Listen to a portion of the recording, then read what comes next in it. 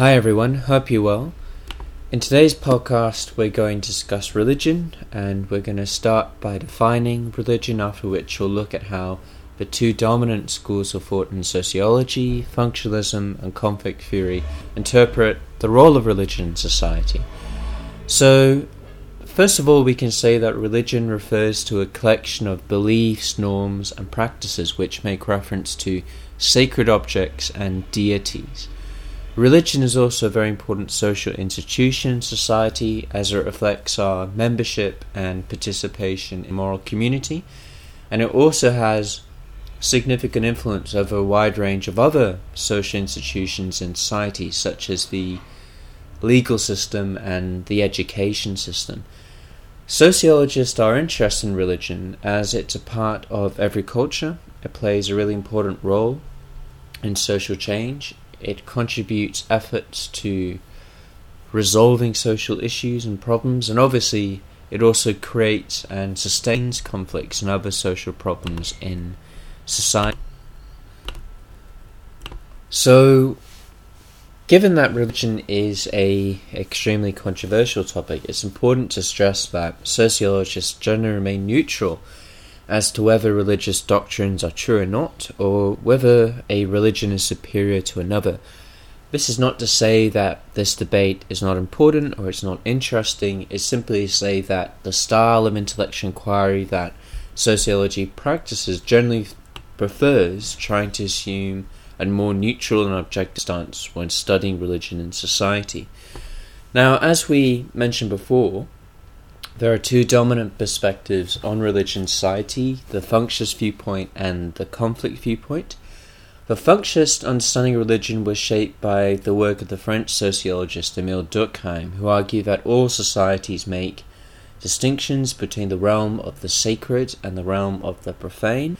And indeed, Durkheim defined religion as a unified system of beliefs and practices with respect to sacred things, which unites individuals in the membership of a single moral community.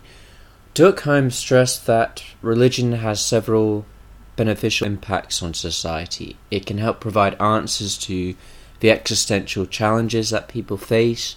It can provide consolation in times of hardship. It provides people with a coherent sense of community belonging, a sense of direction and purpose in their lives. It places more restrictions on people's behavior, forcing them to act in a pro-social way, and it can also assist the maintenance of social order and stability, and of course it can also be a driver of social change. On the other hand, as the functionalists acknowledge, there are also significant dysfunctions of religion.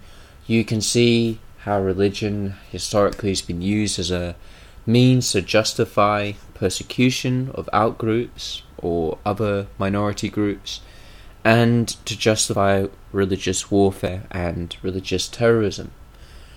The second dominant perspective on religion, conflict theory, derives from the work of Karl Marx and Max Weber.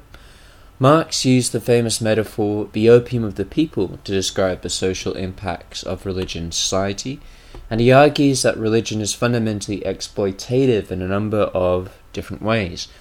Firstly, religion serves to justify the social status quo by treating it as being natural or inevitable. So you can think of the doctrine of the divine right of kings, the proposition, which was quite dominant even into the 20th century. If you look at the example of Tsarist Russia, for example, that kings have a natural right, a God-given right to rule, and the people beneath them have a God-given duty to obey.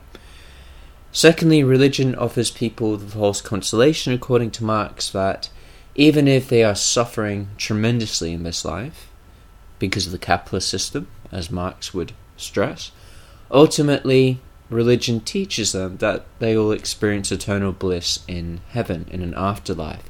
And Marx argued that this mentality had a fundamental dismotivating effect on challenging the system. Why bother if you're going to die and go to eternal paradise? And lastly, religion can lead members of the working class to engage in conflict with each other due to differences of religious belief. And this is problem because this tendency for people to engage in conflict along religious lines can really be exploited cynically by political elites as part of a divide and conquer strategy of working class people. But Marx's depiction of religion as a fundamental conservative social force was strongly disputed by Max Weber, the German sociologist. Ironically, Weber contended Marx failed to realize that the emergence of capitalism was largely driven by changes in religious ideology. Weber argued in his famous book, The Protestant Ethic and the Spirit of Capitalism, that the emergence of Calvinism, a sect of Protestantism, was pivotal to the emergence of capitalism for a number of reasons. Firstly, the Calvinists subscribed to the really radical notion of predestination, which held that God has ultimately predetermined who will go to heaven or who will go to hell from the very moment of our conception. Unfortunately, though, as an individual, you would not know your fate until you reach the pearly gates of heaven or the punishment pits of hell. And Weber argued that this doctrine generated huge psychological anxiety, which is perfectly understandable, but this led to the Calvinists believing that they have a moral duty to demonstrate in their earthly lives that they are one of God's chosen, and that they should live their lives as if they were predestined to go to heaven. And they could demonstrate their moral worthiness by working hard, by not wasting time, and by practicing frugality, because idleness and ostentatious spending were signs of moral corruption. This pattern of behavior, Weber noted, was precisely the set of attitudes needed for the expansion of capitalism, as Calvinism increasingly made people think that they had a moral duty to save and to reinvest in order to acquire greater wealth. So Calvinism was distinctive because it really valued individual effort, the achievement of self-discipline, self-improvement, self-sacrifice, which are essential for successful capitalist entrepreneurship.